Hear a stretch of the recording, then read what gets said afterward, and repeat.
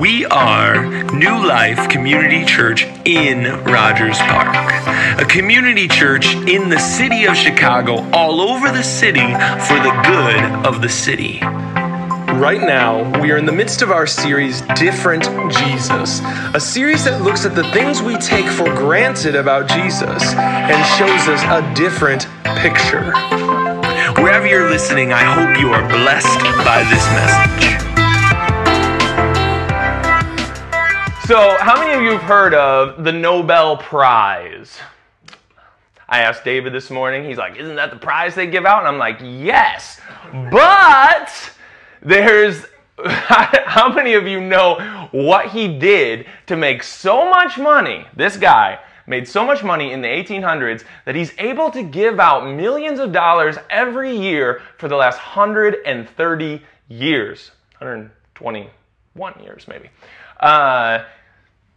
Anybody know? I know there's like some smart person right now that's like, I know, tell me. No. So Alfred Nobel is very famous. He was a genius inventor who invented dynamite. Did you know that? Like nitroglycerin. I don't think he invented nitroglycerin, but he invented how to put nitroglycerin into a tube that was controllable. Before that, it was very dangerous. It would kill so many people by accident. And he managed, those sticks like in the cartoons, right? Like TNT. This guy invented that. Originally, he invented it so that the mining companies could drill holes in the ground, blast through mountains. But of course, what do humans do? We started using it for war. So, because of his invention, it ended up killing millions of people because of dynamite, and still, obviously, we're dealing with that. Good things, bad things. Every invention has those, right? But he had made such a fortune on this money. He had become so obscenely rich. He didn't even know what to do with all his money. And he was living the high life. He was riding high when something dramatic happened. Something that changed his life forever. His brother died. Okay, but not like just anything where if one of us, our family members died, obviously it messes us up. We deal with the loss, the grief. But there was a problem. All of the newspapers thought that he had died. True story. So they published obituaries. Front page newspaper said, the merchant of death is dead. Right? Like, basically, the son of Satan has died. Like, they said all these horrible things, except he was still alive, and he's reading these in the newspapers, right?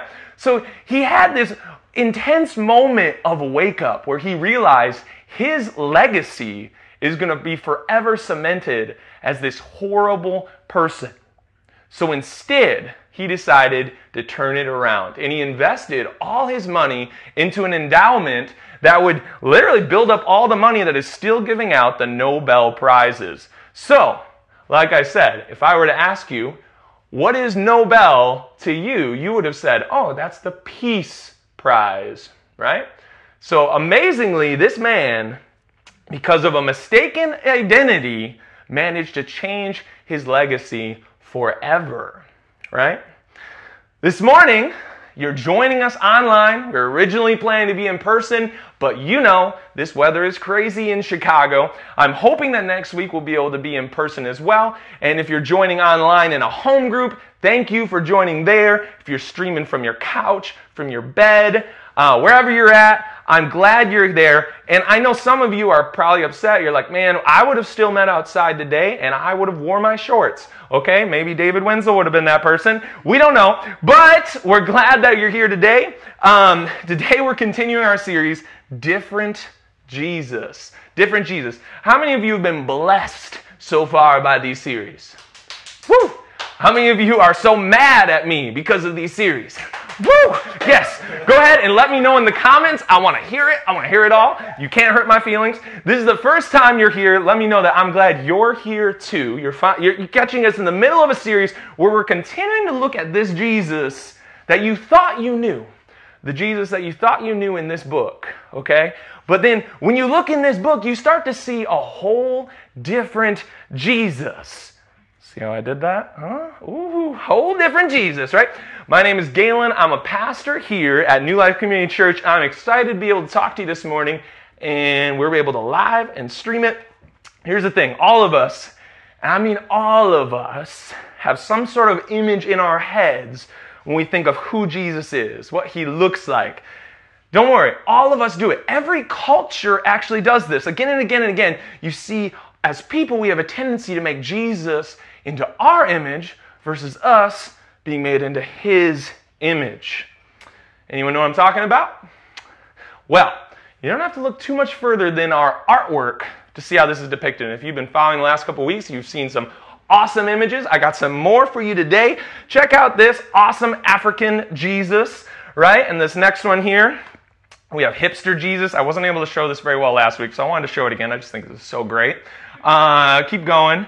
We have 70s Jesus, right? And Star Wars Jesus, if that's your thing, right?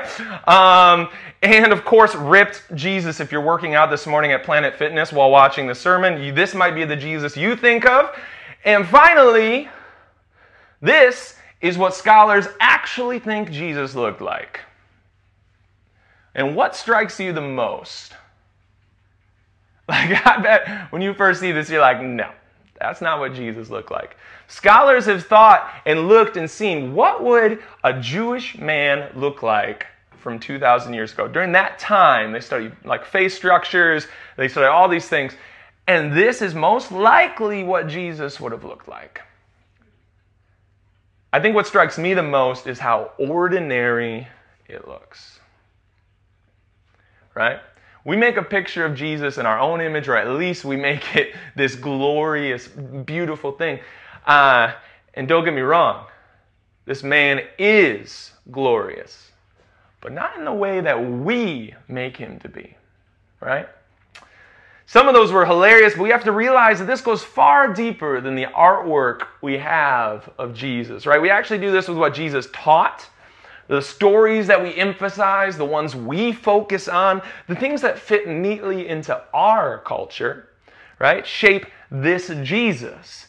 And the things in this book that doesn't make sense to us, that push our buttons, make us feel uncomfortable, we tend to downplay them, or we justify them, right? Or we just don't talk about them.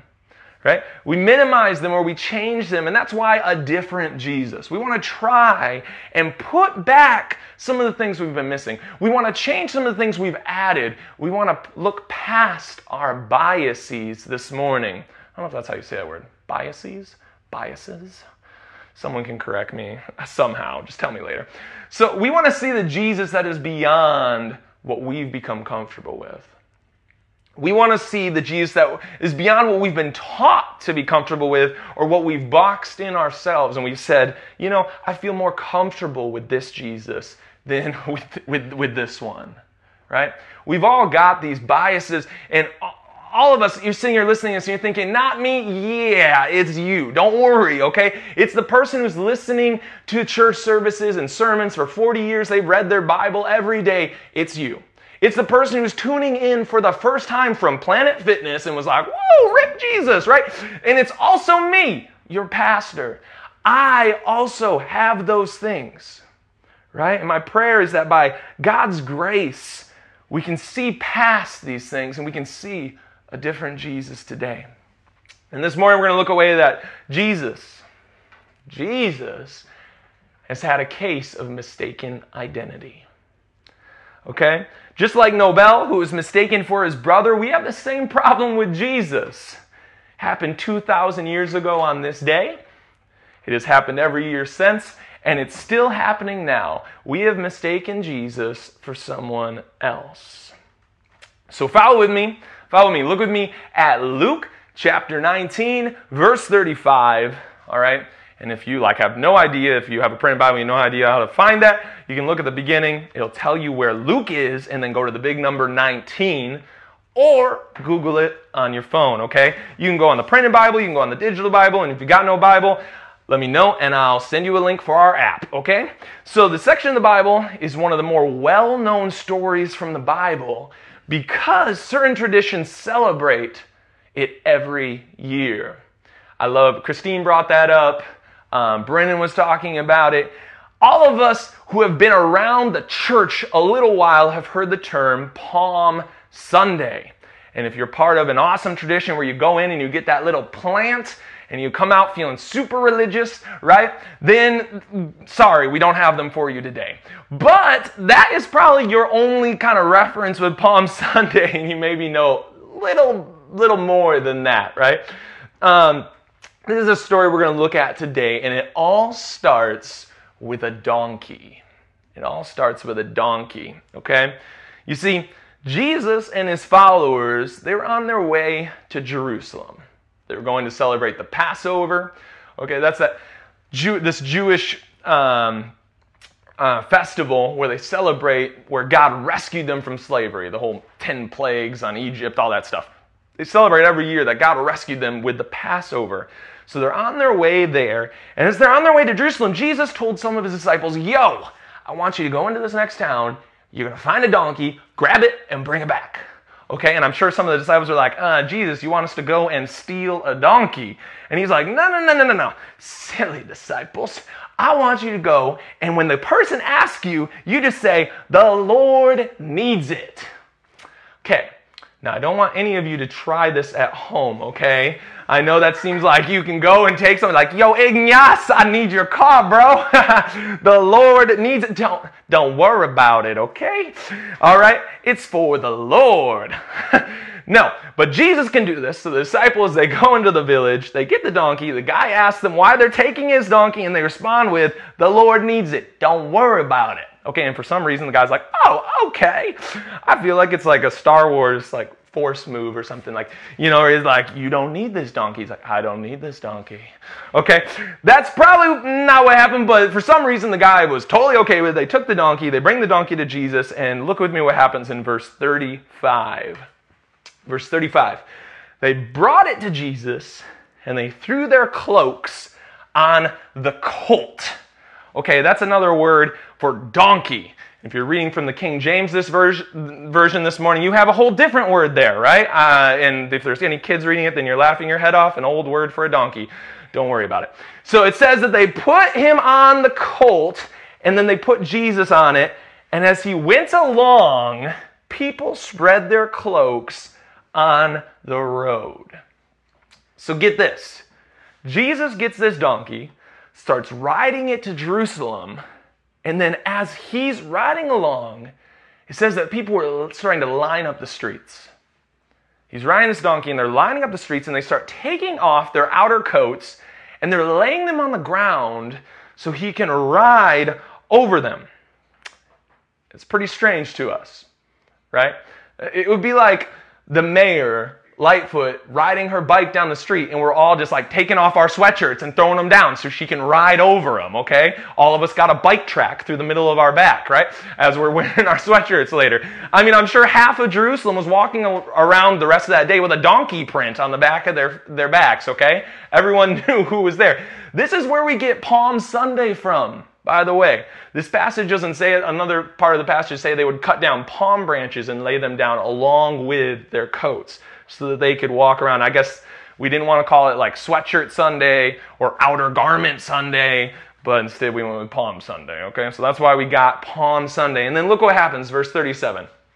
It says, when he came near the place where the road goes down the Mount of Olives, the whole crowd of disciples began joyfully to praise God in loud voices for all the miracles that they had seen. And this is what they would say. Blessed is the King who comes in the name of the Lord. Peace in heaven and glory in the highest. So not only are they stripping down, throwing their cloaks out on the ground for Jesus, not only are they cutting down these branches, but they all start singing. And by now, there's crowds of people. Everyone's throwing stuff on the ground for Jesus to ride across. And they all start singing. And they're not just any songs. These are songs that they've sung since they were kids.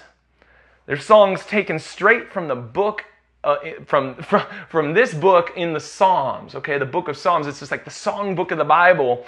Songs that had deep meaning to these people. Songs that proclaimed that a king was here.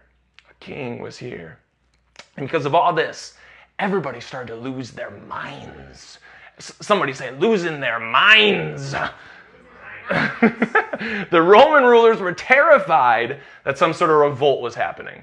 The Jewish religious leaders were extremely jealous, and it says they were looking for a way to kill him, right? And all the people, they were so excited because this was their long-awaited king. And this is the moment that we celebrate every year as Palm Sunday. This moment in time, this occasion, the coming of the king. Come on, everyone say, the king. The king.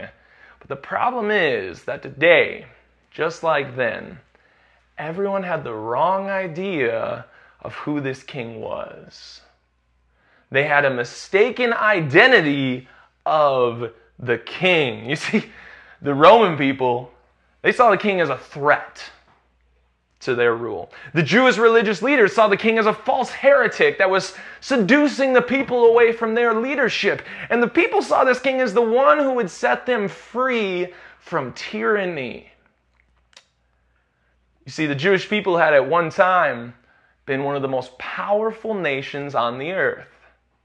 They had been blessed by God. They had everything, wealth, power, military might. But then they walked away from God. And this book, the first half of this book, just tells that whole story. They walked away from God. They decided they didn't need God. So they were taken captive by other nations. Other nations came in. They dragged them away. They killed them. They made them slaves, captives. Their cities were torn down, burned. They were separated and destroyed.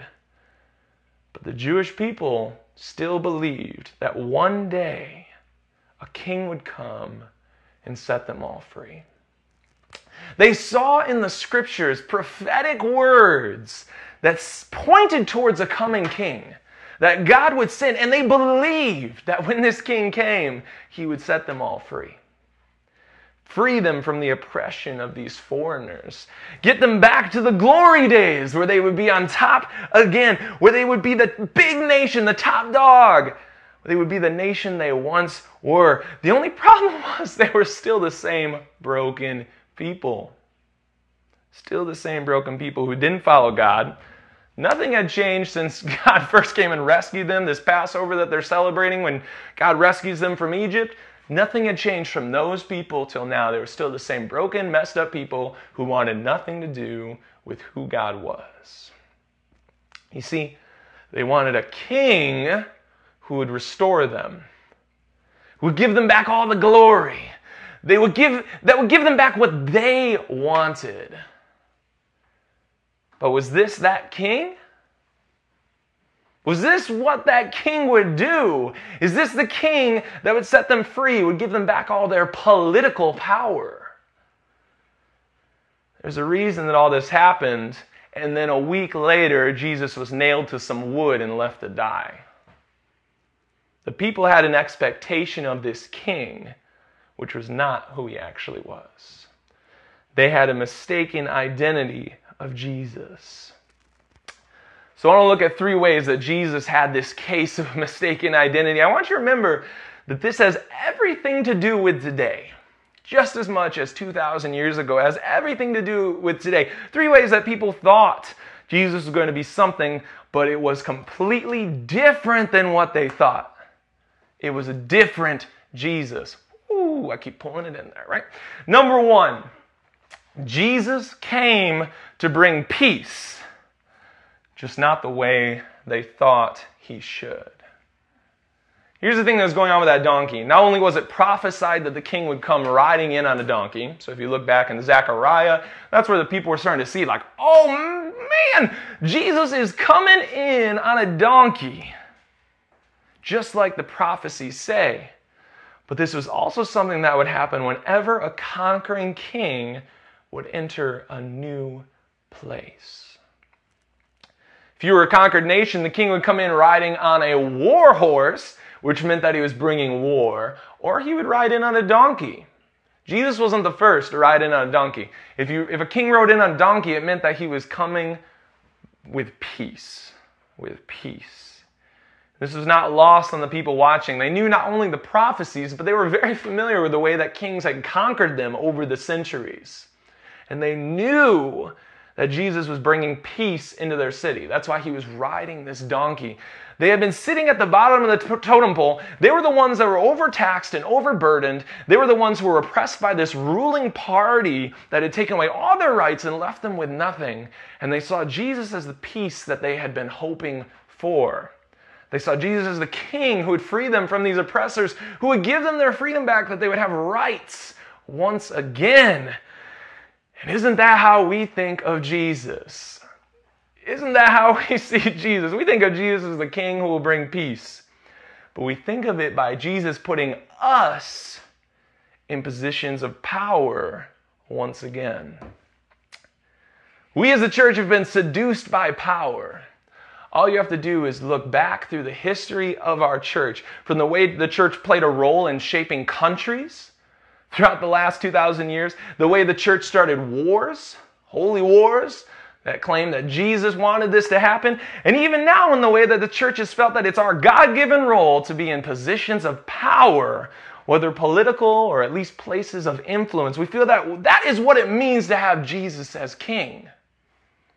Put us back to the top, Jesus.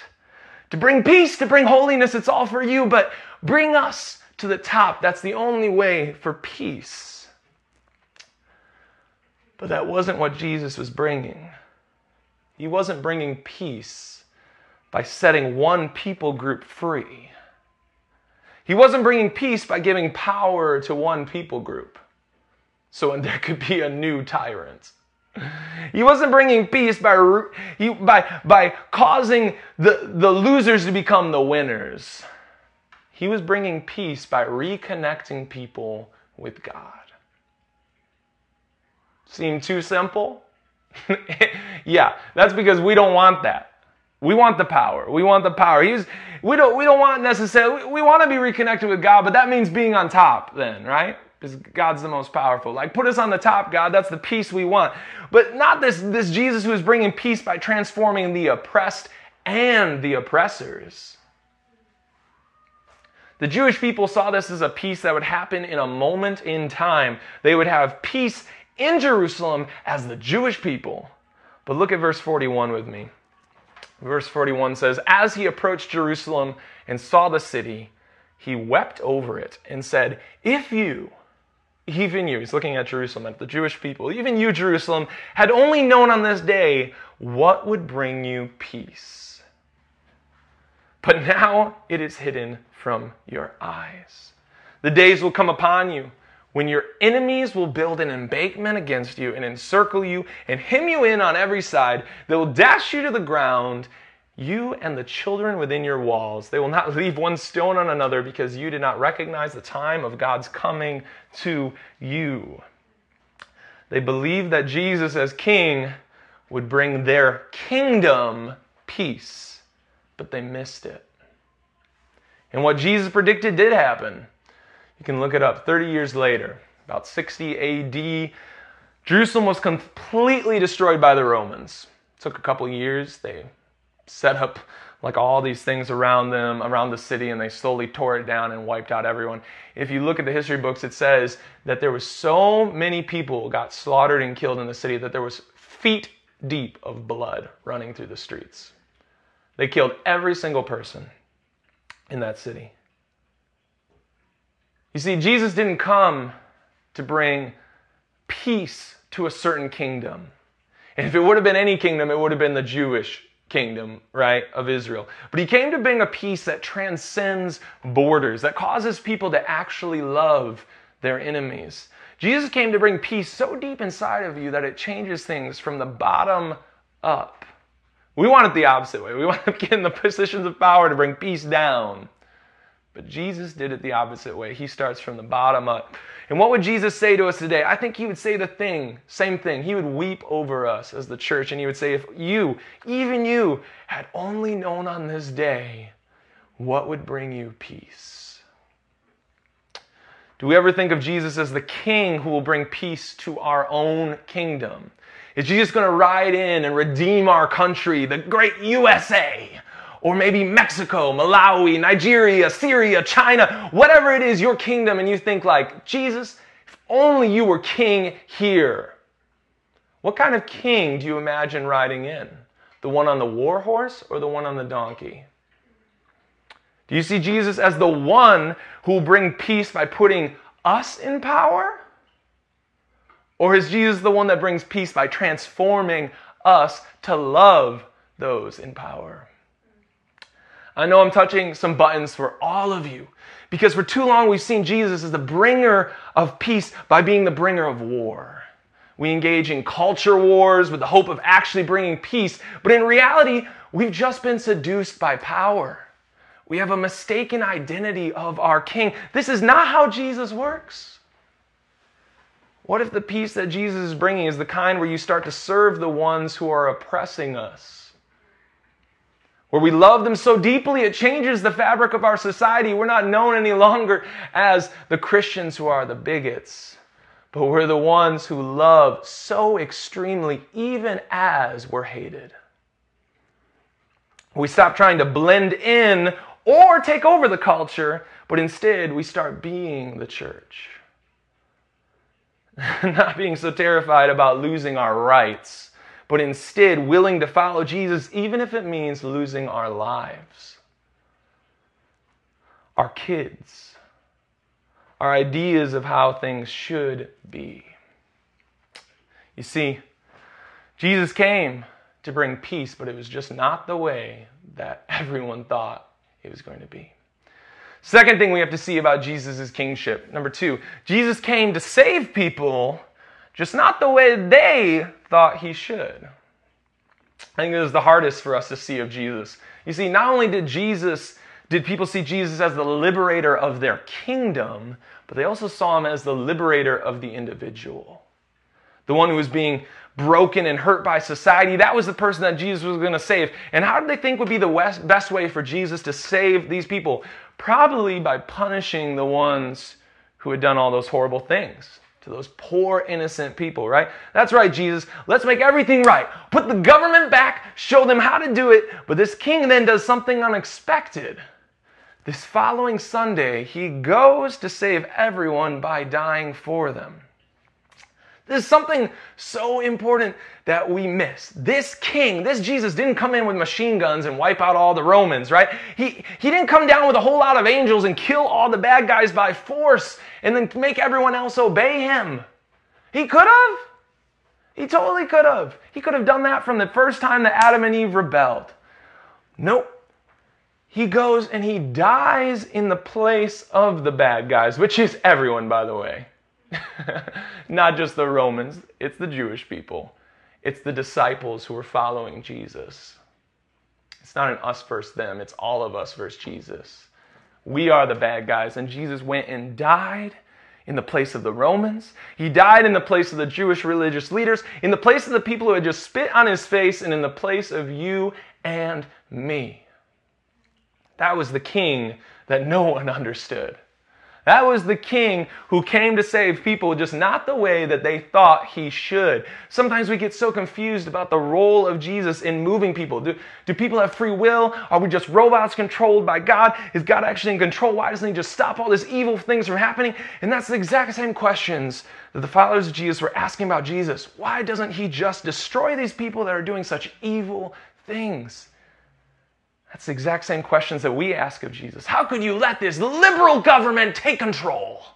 Right? Or how could you let this conservative government take control? How could you let this evil people? I mean, I just hear like people just like, it's the end of the world. Right? How could Jesus let this happen? Jesus, if you are the king, then do something. Right? That's not the Jesus that is here. The Romans continue to crush and destroy the church. All the apostles are murdered horribly. The church is crushed. People die. Their rights are stripped. Their property is taken by force. People are raped. Kids are sacrificed to animals. And this is not the Jesus that we expect. That's not the king. That's not how Jesus should save people. We've gotten so mixed up. Whatever side of the spectrum you sit on, we believe that saving people ultimately means rescuing them from oppression and punishing evil. But I'm sorry to tell you, you've got the wrong king. We've got the wrong king. Sure, if you look at Revelation, in the very end, that's going to happen. The king doesn't save people right now by force. I know this doesn't make sense to us. That's why throughout history we see the church trying to take military charge. Even now with the military charge, if you go back 60 years, it was against the communists, and the church bought into that, and we fought like crazy against that. Now it's against radical Islam. We don't understand it. How Jesus, if he's king, couldn't be this kind of a king. Just like the disciples didn't understand it. As Jesus was going to the cross, they said, I'm either going to fight or run, Jesus. That's the kind of king I see you as. There's no way I'm just going to sit and love people who are killing me. Peter took out a sword. He cut off the ear of one of the soldiers. He's about to go down with a fight. Peter's like, I'm going to die. Yeah, I'm willing to die with you, Jesus, but I'm going to die my way. I'm going to die by fighting. And that's how all of us think. And look at what Jesus says to Peter. Put your sword back in its place, Jesus said to him. For all who draw the sword will die by the sword. I think the church should just reflect on this for the next 400 years, okay? I think it might change us a lot of ways. So what do the disciples do? They're like, okay, we're going to go with you, Jesus, to die. No, they run. They're like, I'm either going to die by fighting or I'm going to run. They couldn't get it, and either do we. We think the only way for Jesus to be king is for us to fight or run.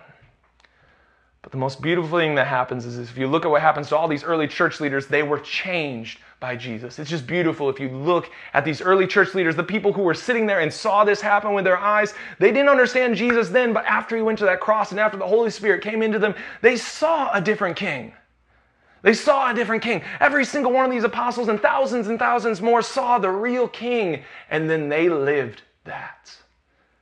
They stopped trying to save people by force. They stopped trying to fight for their own rights. They too went to the cross, and it was only then that people were changed. It was through the dying to self, the sacrificing of everything on this world, that the very people who were killing them threw down their weapons and were saved. It doesn't make sense, but if we're to follow as disciples of Jesus, that is what truly changes the world. Brothers and sisters, we have to see this different king now. Now more than ever, our culture is tearing us apart, claiming that the only way for us to win is fighting at all costs, claiming that we need power as the church, that we can't give up our rights, and we're following the wrong king. It's not Jesus. It's not Jesus. Last thing you have to see, number 3. Jesus came to be the king, just not the way they thought he should. Jesus is actually a king. It's completely different than we can even imagine, but he is a king.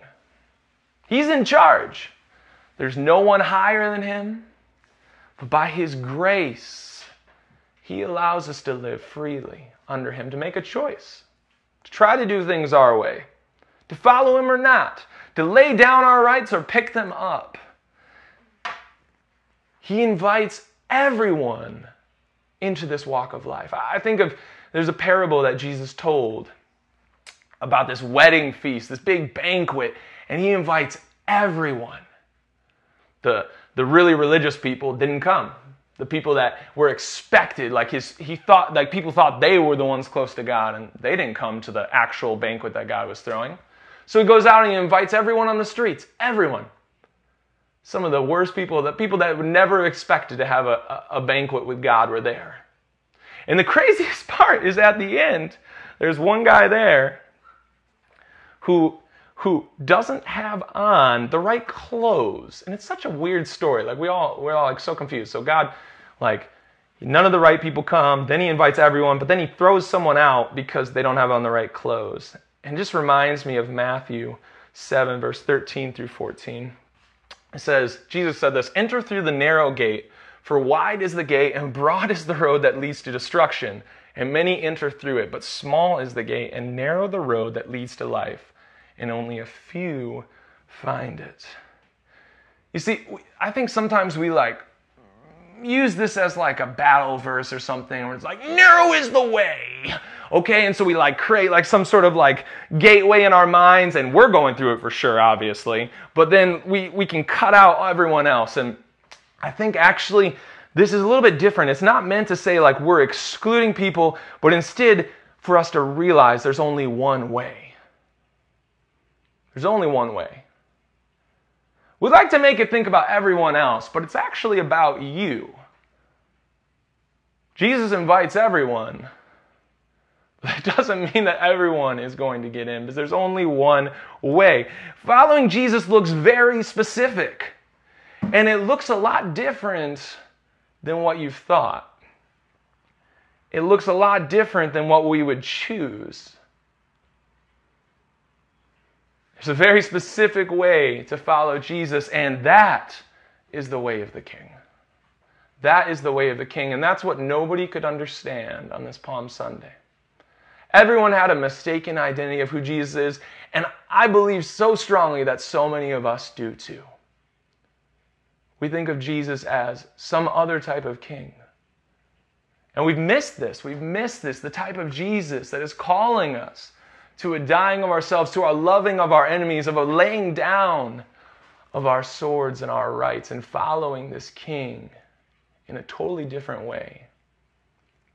So this morning I want to ask each of you, what king are you following? Are you following the one who will give you some political power? Are you following the one who gives you all the things that you want? Are you following the one that's easy? That means you're not going to have to lose anything. That means you won't have to go without a meal. That means your kids will get the best schools. That means that your rights, your property, your stuff will always be protected. Is it the Jesus that means you live to an old age and that's where you die? Or is it the one who dies on that cross a week later and no one understands? We're going to talk more about that next week on Easter Sunday. Just like 2,000 years ago, we do have a mistaken identity of Jesus, but I believe that God wants us to find the true King this year, this week. It's not an accident that you're here. I believe that as we're moving toward Easter, I would not be a good pastor if I didn't point us towards the real King. So if you want to talk with a pastor about that this morning, we would love to. If you want to make a comment on here, send a message to our page, text back the church text line. Anyway, we would love to get in touch with you. Let me just pray for you right now, and then we're going to have one last song. Brennan is going to lead us, and he's going to do communion then. So if you're at home or in a home group and you want to get a cracker and some juice just to be ready for communion, now's the time. Let me just pray. Lord Jesus, you are the King. You are King over everything. God, forgive us for the ways that we've pressed our own image onto you. Where we've taken what we want and made it what you want. Help us, Jesus, to follow you to the cross. Help us, Jesus, to have your Spirit flowing through us so that we can love our enemies. God, I just think of Richard Wurmbrand, tortured for 30 years, coming out and saying, I forgive them. Only your Holy Spirit in that man could allow him to do that, God. May that be true of us, Jesus. Help us to love as you did, Jesus. God, help us to let go. It's so hard. We're so scared. We're so afraid. We've gotten wrapped up in so many things. God, help us to find our identity, our heart in you. Help us to love people that are so different than us, that are so far from us, because we know that you do, Jesus. May many people come to know you, the Jesus who loves them, who wants to rescue them, who wants to redeem them and restore them back to God in the way that we were supposed to live, God. May we believe so much in your power that we would trust you to do it from the bottom up versus trying to take things in our own hands, God. May we trust your way, Jesus. I pray for each person listening this morning, the one who's struggling so hard with these words, who's probably contemplating just how to exit this church. God, I know this is some hard stuff. God, I just pray, God, your grace over that person. You would allow them to see your scriptures. You would allow a breakthrough, God, and may we as your church be so full of unity and grace, God. May we walk through some of these hard things. May we come out the other side whole, pure. May we be the church in Rogers Park that is bringing change because we love our neighbors so truly, because we love you so truly that we'll even go to these hard places, God. We will be changed from the ground up. Change us, God. Change us. I love you, Jesus.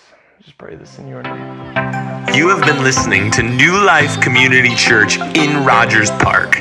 If you have been blessed by this message, please let us know. Now go and live a new life.